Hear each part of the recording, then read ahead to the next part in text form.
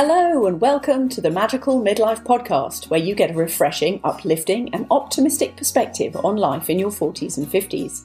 I'm your host, Lindsay de Swart, and I'm delighted that you've joined us here today, so let's jump right in.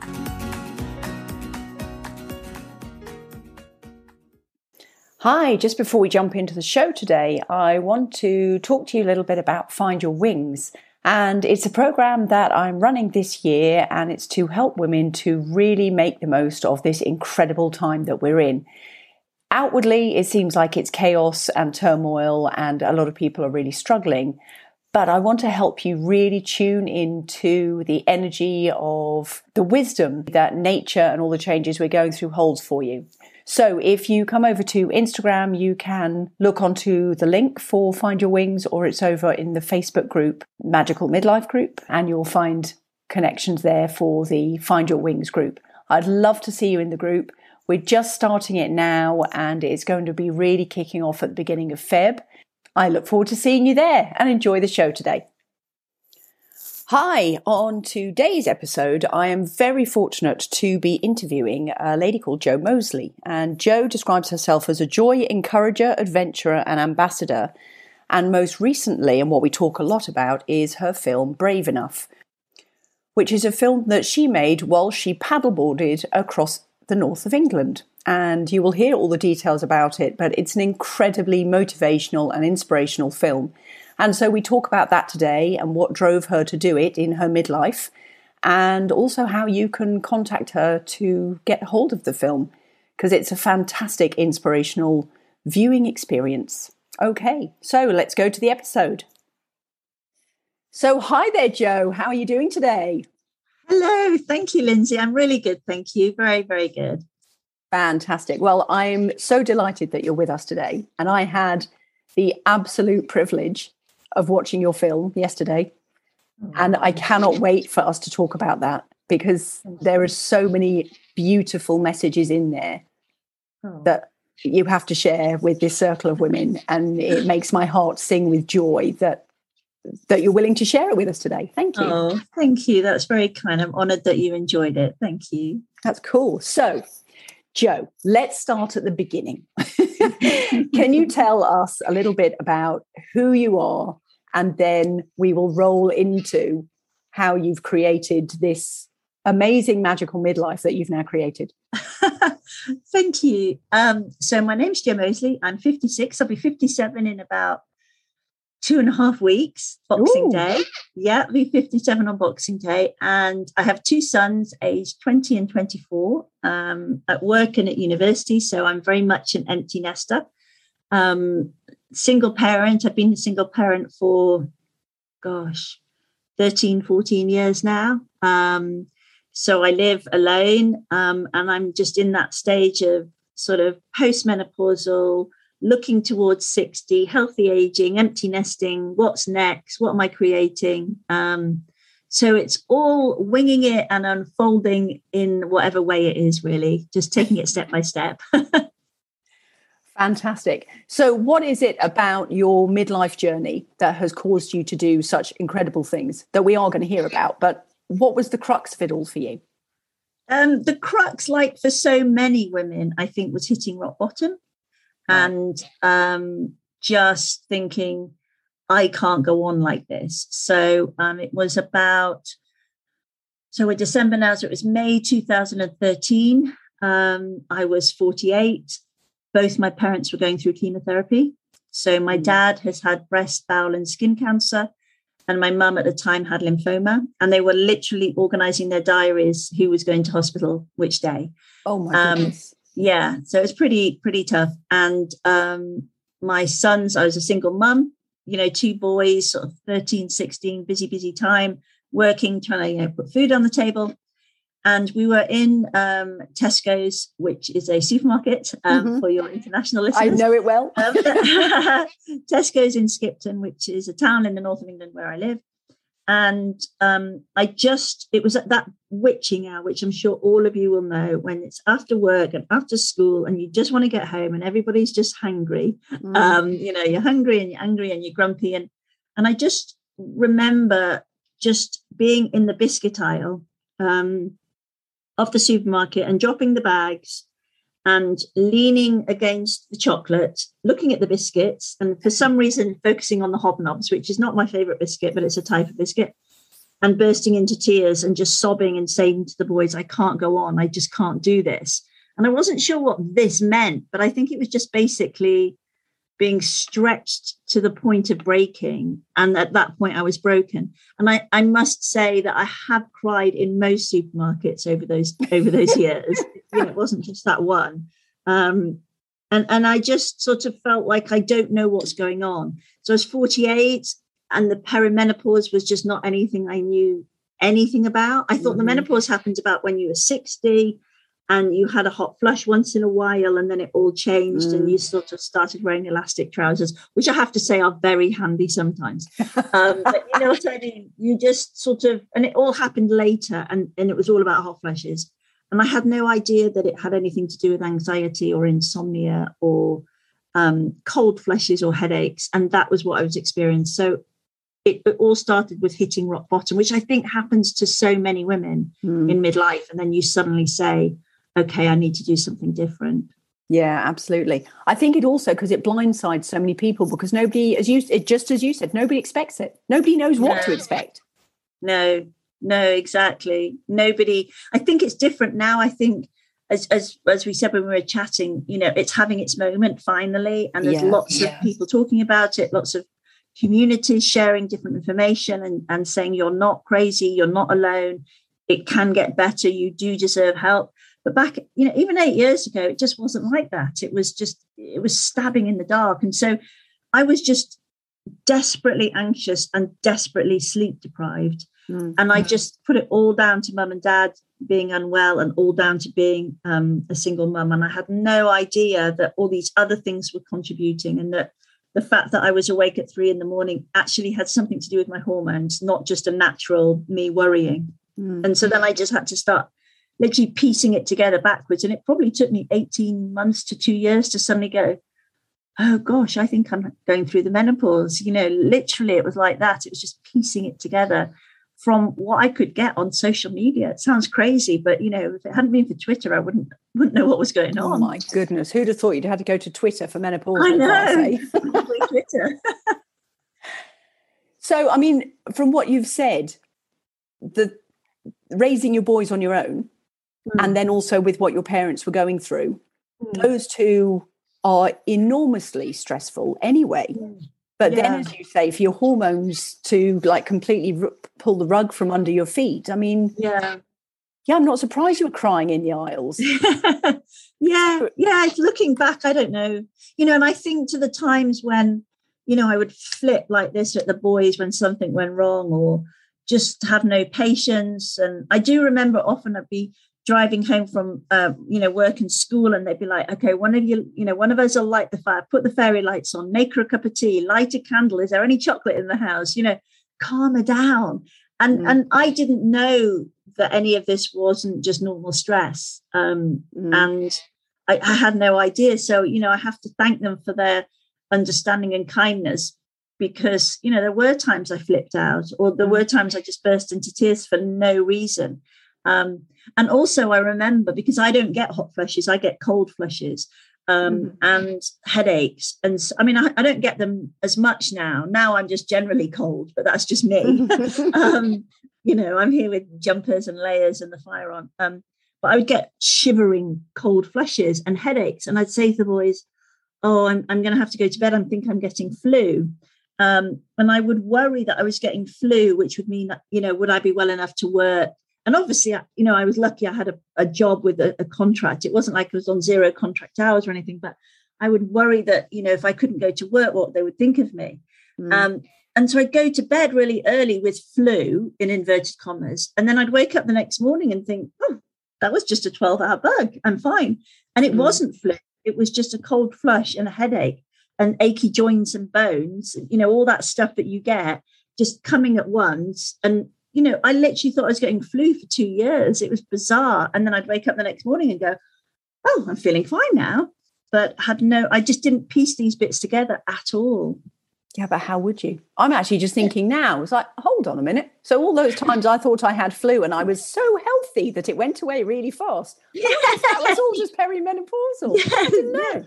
yeah. You know, who knows? But all those achy joints and headaches and and it's only now that I look back and think, you know, gosh, I don't go to bed every day thinking I'm ill. Wow. Isn't that amazing?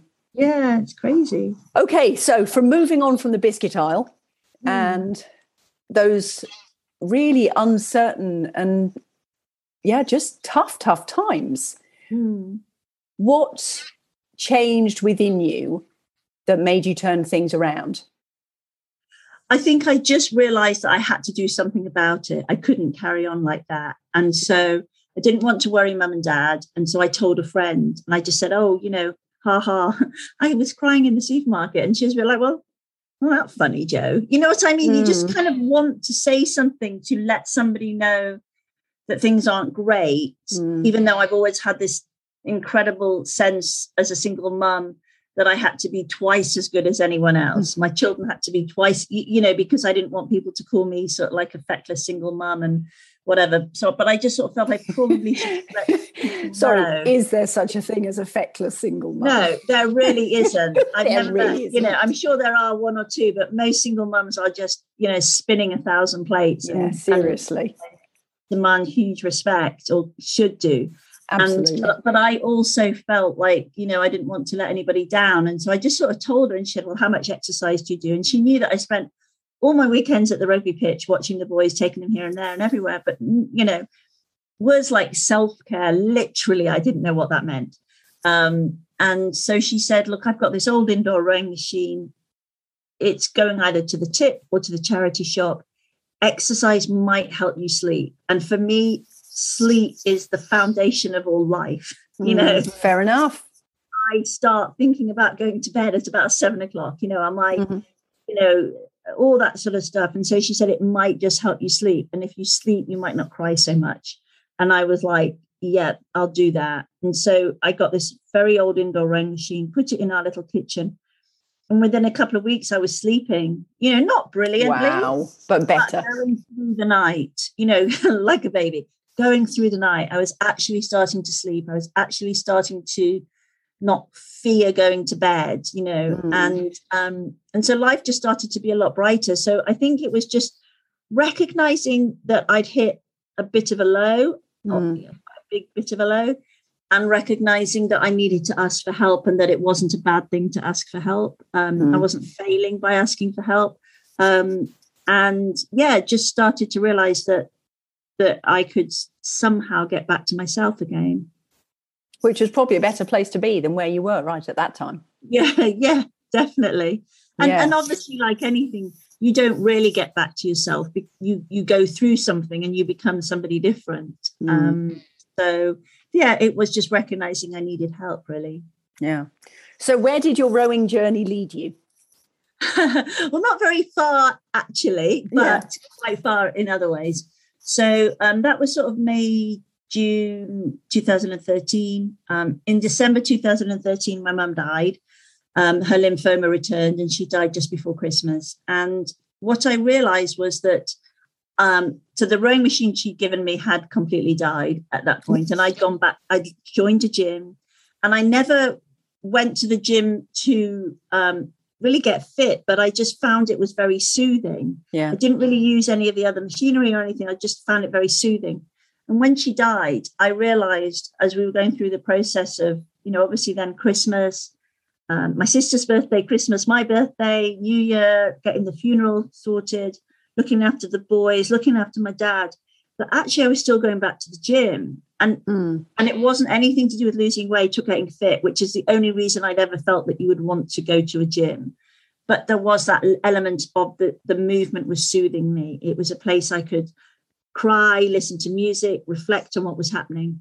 And so in the March 2014, I then went to bereavement counselling. And it was an extraordinary experience. And you know, if anyone ever is offered bereavement counselling, I think it's just tremendous, just unbelievably useful, and you know, hugely grateful for it.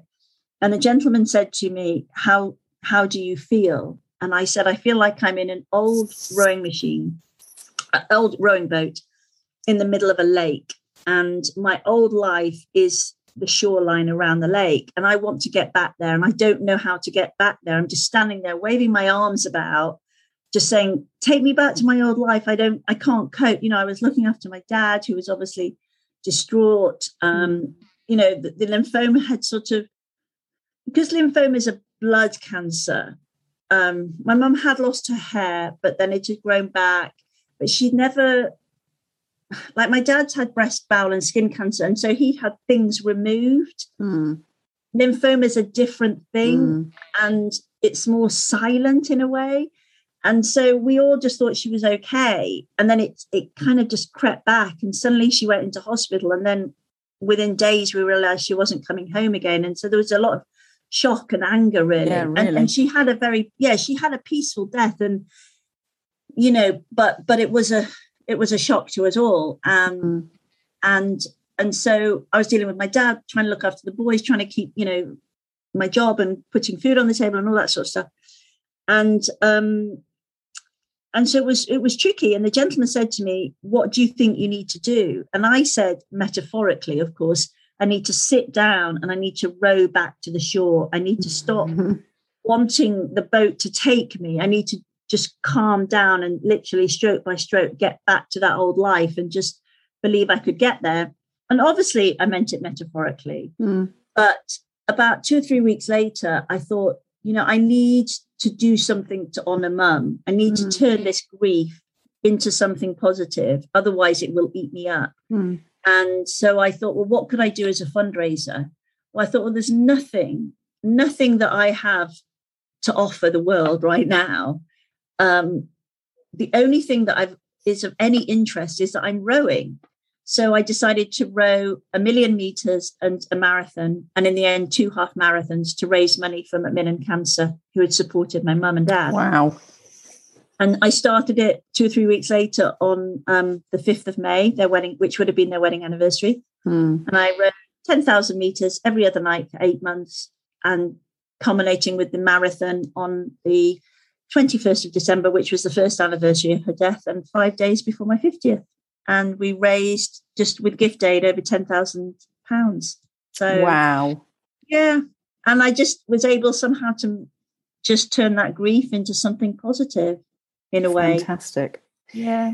Now, with the rowing, you managed to create quite a community to help you with this too, didn't you? Yeah. It was extraordinary. So I was on Twitter. I've never been very good at Facebook, but I've always been, Twitter then was a lot less shouty and a lot less angry. Fair enough.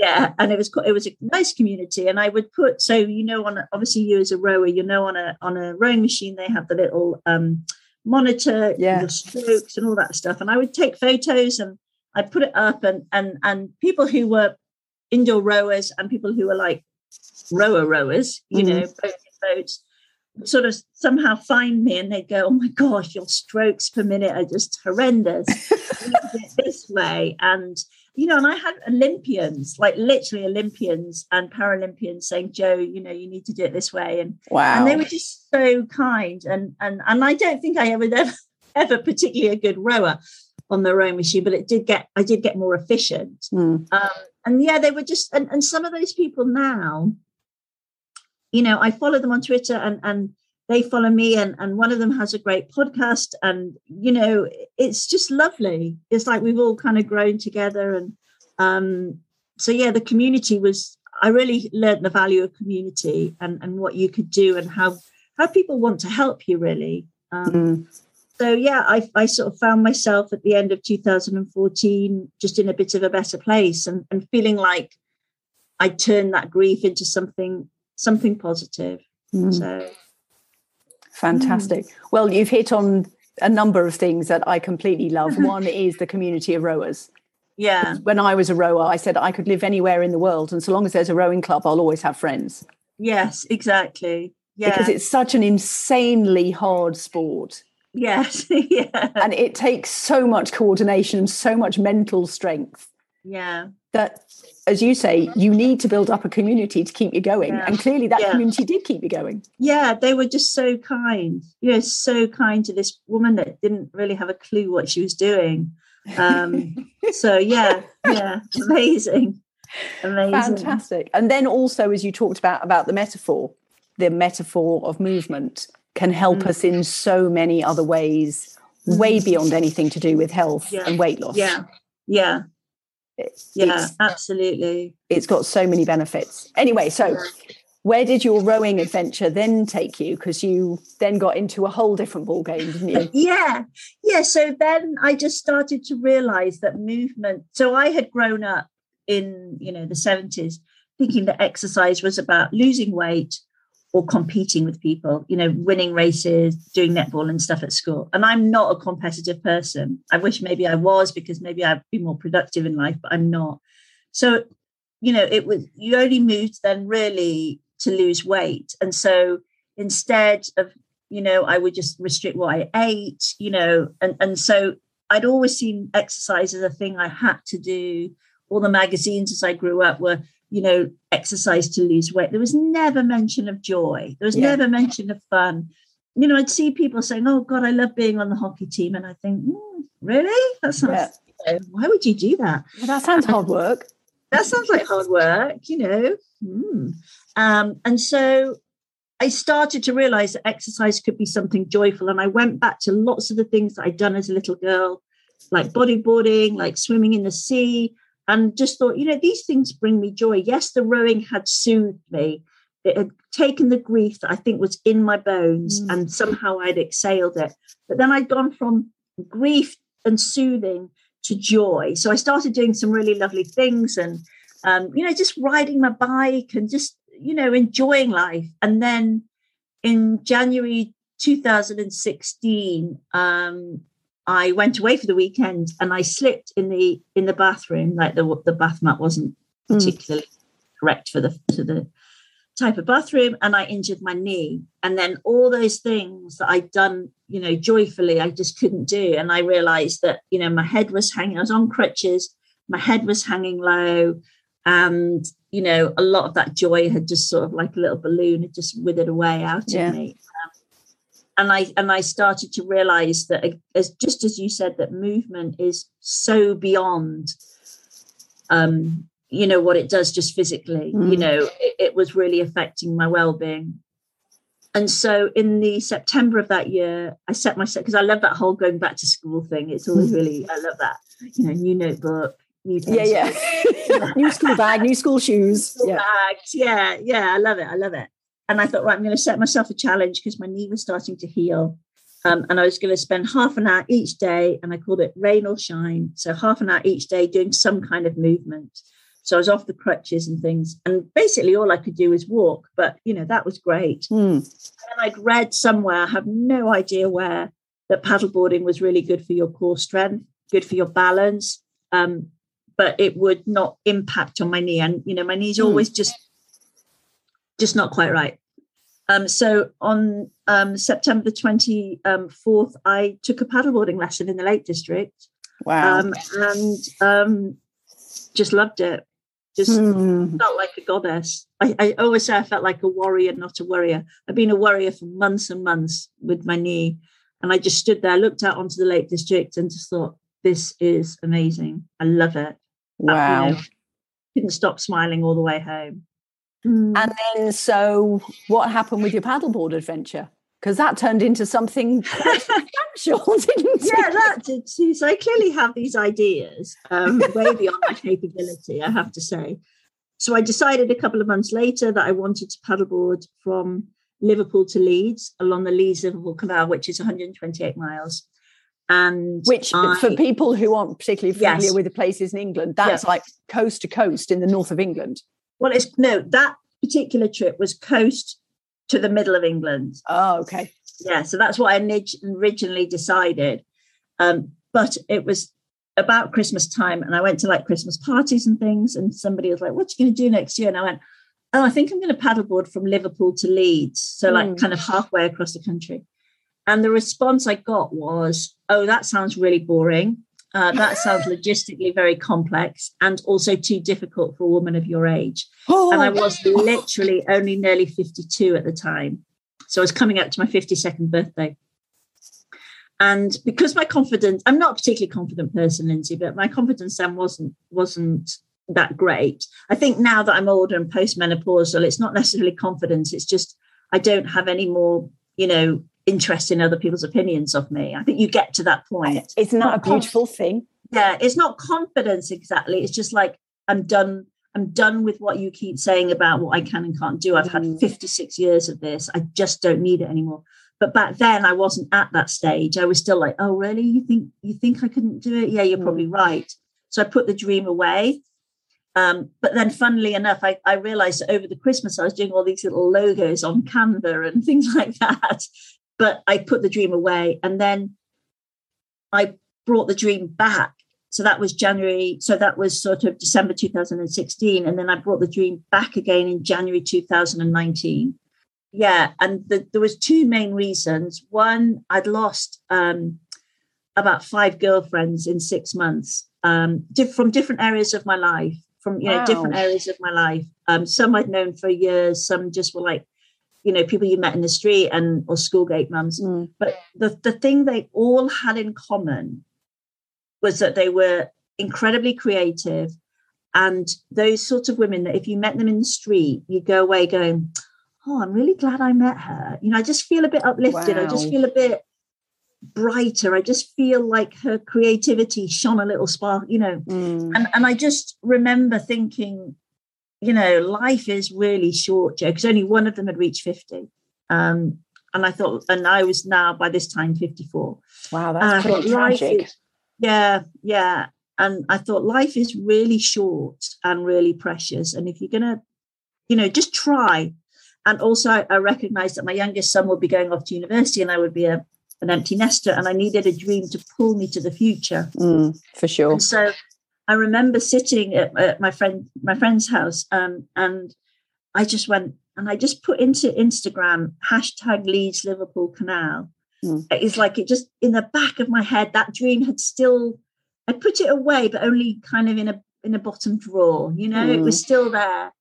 And I saw that there was this chap called Jason that was doing this trip and he wasn't just doing the Leeds to Liverpool. He was then doing Liverpool to Leeds. He was then going on to Goole, which is the opposite. So it was the coast to coast. My goodness. And I remember looking and thinking, he's doing this in the next couple of weeks. If he's doing it, maybe I could do it. I had absolutely no basis of factual information to give me any reason to believe I could do it. I know, but dreams aren't based on anything to do with factual information. No, there was no factual information there. And I just remember standing up and I said to Tim, that dream I had to paddleboard from Liverpool to Leeds? And he was like, yeah. Kind of, yeah. I said, I'm going to do it. I'm going to go right across to Goole. And he was like, what do you mean? And I was like, I'm going to go from Liverpool to Leeds, and then I'm going to change onto the other thing that you change onto. And I don't know what the name of it is, but I'm going to do it anyway. And I'm going to go to Goole, and it's 162 miles, and I'm going to do it. And I'm going to do it this summer. And nobody is going to tell me I can't do it. And he was like, okay. Right, you, whatever. And I just decided, again, with absolutely, a bit like the rowing, I have zero information to tell me I can do this, but I'm going to do it anyway, somehow. And then I froze, obviously, and went, oh my God, I can't do this. So then I had to put it out onto my social media to make myself do it. And then I did it. So in the summer, I became the first woman to paddleboard coast to coast, which was incredible because there was literally no good evidence to suggest I would do it. But you've provided good evidence to suggest that you could do it. Yeah. And you have done it. And I have done it. Yeah. I still can't imagine that I did. But yeah, I did. Funny. I did it. And it was extraordinary and it was really hard and it was horrible and it was amazing and wonderful. It was all those things. It was like Glennon Doyle says, it was brutal. It had all the good and all the bad and everything in between. And it was just like life. And the world shone on us and the world rained on us. And I met great people and we made a film about it. And and it just, was lovely. It was just What did you learn about yourself in the process? I learned, so the film's called Brave Enough, A Journey Home to Joy. And I learned that I am brave enough I learned that I am enough. And, it sounds, I know a lot of people, like sometimes I'll talk to my sons and I'll say, you are enough. And they'll look at me and they'll be like, yeah, I knew that already. Yeah, Mum. And I'll be like, yeah, but, and it wasn't my parents that said I wasn't enough. It was just society. Yeah. Just the impression was always that, as girls and young women, we just weren't enough. We just had to be slimmer or brighter or do more or juggle all the things, the whole cosmopolitan thing, magazine, be everything to everybody, be a fully self-actualized woman, never say no to any opportunity, just do everything all the time at your best. And so I just could never keep up with that, and also have your nails painted at the same time. And how on earth do you find time to do that? And I guess I just realized that I didn't need to determine my life on those exterior criteria. And I was enough and I was okay as I was. And I was brave enough to always just take the next step. It's never about being brave for me personally, being brave to say, I can do that. But what I can do is I can take the next step. And as long as I'm brave enough to just keep taking the next step, then somehow I'll get to where I need to be. And, it's just those tiny steps. And I keep having to remind myself every time I do something and I get scared about it, all you need to do is be brave enough to take that next step and then the next one and then the next one. And so I think that's what I learned, just, step by step, day by day, I'm enough as I am, and just take, and other people's opinion. The thing is that chap who did ultimately sponsor me, I bet he didn't remember what he had said to me that night by saying I couldn't do the trip. It would just be a passing comment. It was just a passing comment. It was just a passing comment. He probably went to bed that night and had already forgotten about the Leeds Liverpool Canal. But for me, it's stuck in my my head and my heart. And so I realized that, people do that and you have to stick with your dream, because what they think is what they think, and you can't be responsible for that. So, but in a way, yes. Would I have liked to have done it in 2017? Yes. Would I have been able to do it? I wouldn't have been allowed to go through the tunnels. They weren't open to paddleboarders. Would I have met Frit, who ultimately made a film with me? No, I wouldn't have done. So I kind of trust the timing of it, that we then made the film together. So, and I think also, Lindsay, if I'd done it in 2017, I would have been doing it with a bit of my ego driving it. It's a different intention, different energy. Yeah, the intentions would have been about me proving to people that I was really cool. Yeah, really good. I'll show them. Whereas by the time I did it, it was about who can I serve? What can I do? Who can I, so I'm going to pick up litter and I'm going to raise money for a mental health charity that takes children surfing. And I came from it from a point of view of what can I serve here? What's the bigger, not in a woo-woo way, but, who can I serve? What can I do? How can I make a difference? Whereas I think if I had done it in 2017, I still think there would have been a sense of, look what I can do. Whereas I'd got to the point of thinking, what difference can I make?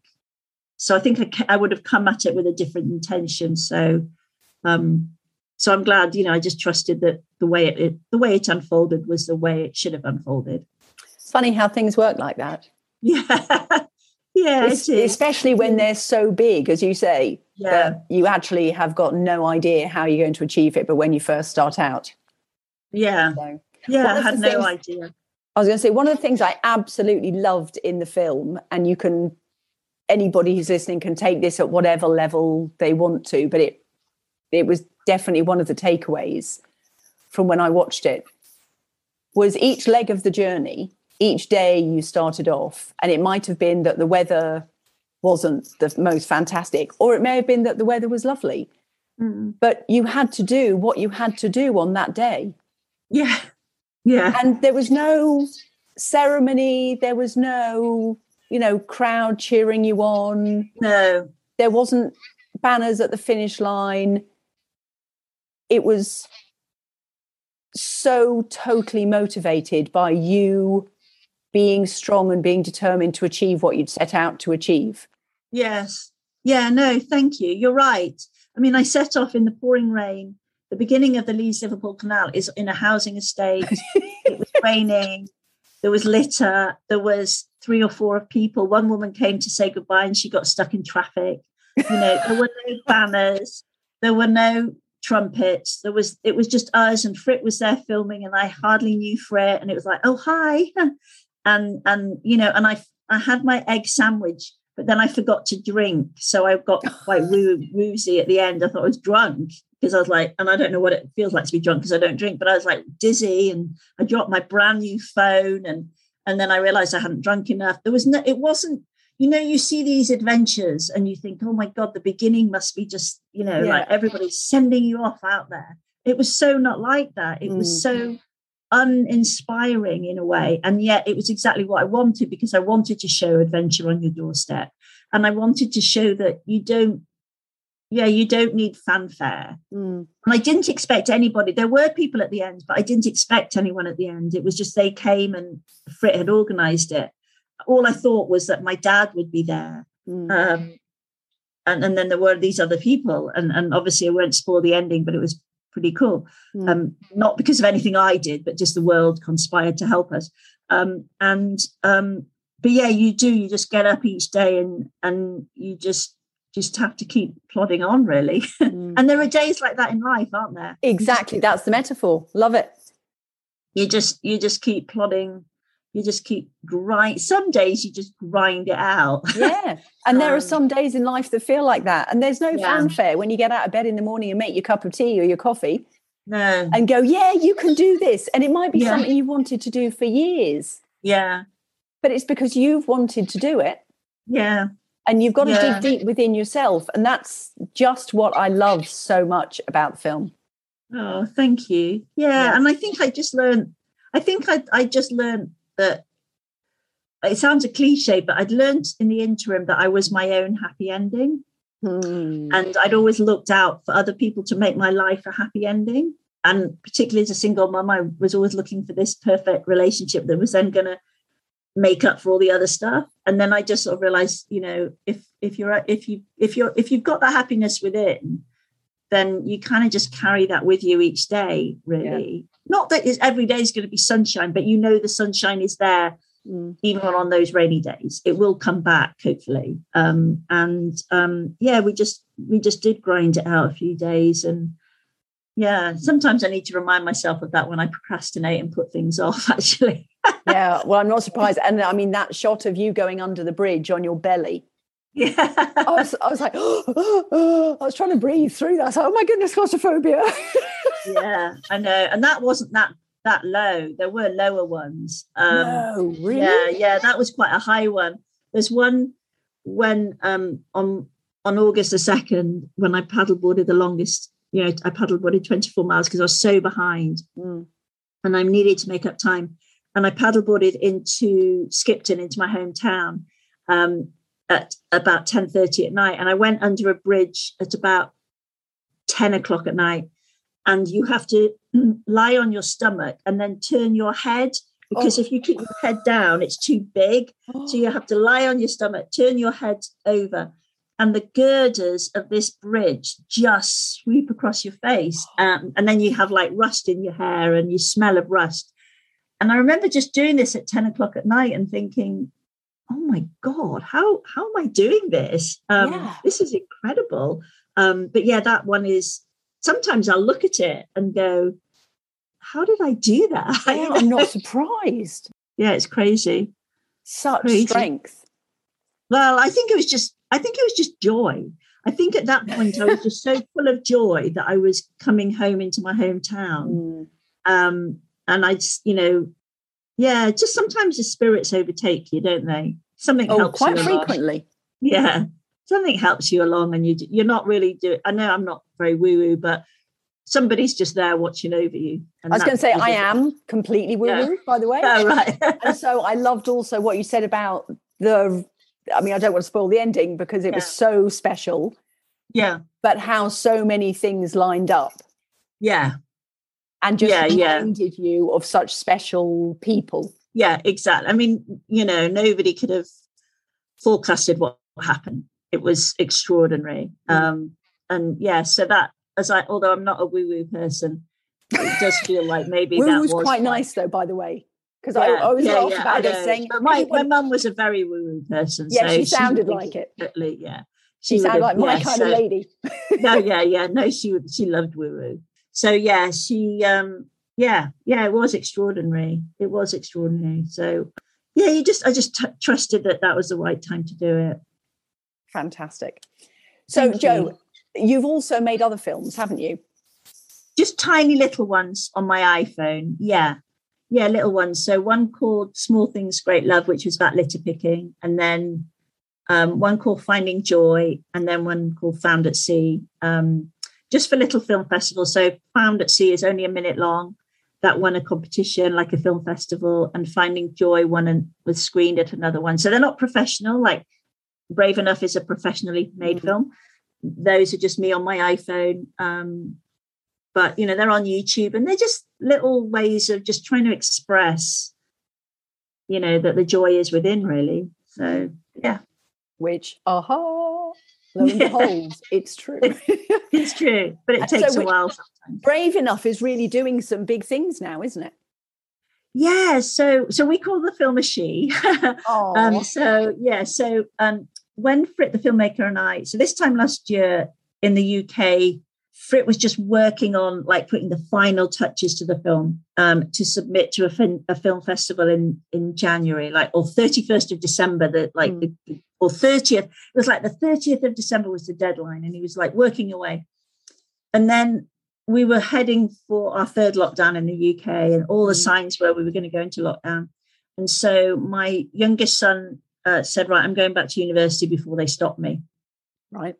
He said, if I get there, then, I'm in place, and I just need to have that university structure. And so I realized, I woke up on New Year's Day and went, I'm going to be alone for another 3 months, because although my dad was my bubble, he lived a long way away. He was just about to start getting his vaccines. We didn't want to jinx it. So I knew that I'd be working from home. So I sent Frit this humongous marketing plan and said, I think we need to put Brave Enough into the world, not just at film festivals, but we need to give her a send-off. We need to say to the world, this is our film and we really love it, and we hope that you understand the message we're trying to convey. And then we let her fly, but we let her fly knowing that she's got friends on her side. I mean, I know that sounds really weird, but that she's got friends on her side. And so we did this whole massive marketing thing. We had a press night, and then we had 4 online film festivals of our own with Zoom. They were all sold out. We had people crying. We had amazing responses. And then we sent the film off into film festivals, and she's been selected for 5 hugely prestigious ones. Like Kendal Mountain Film Festival is like the BAFTAs of adventure festivals.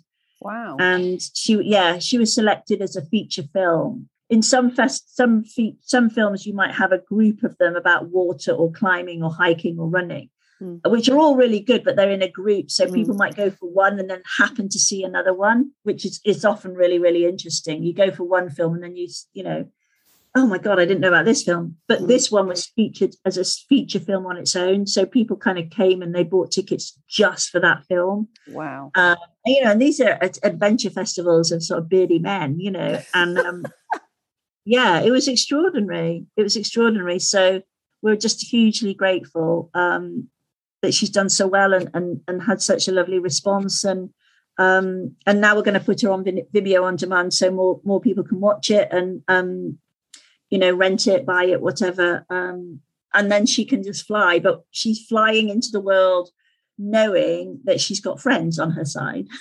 So that's maybe beautiful. I think you might be a bit more woo-woo than you like to think. I know.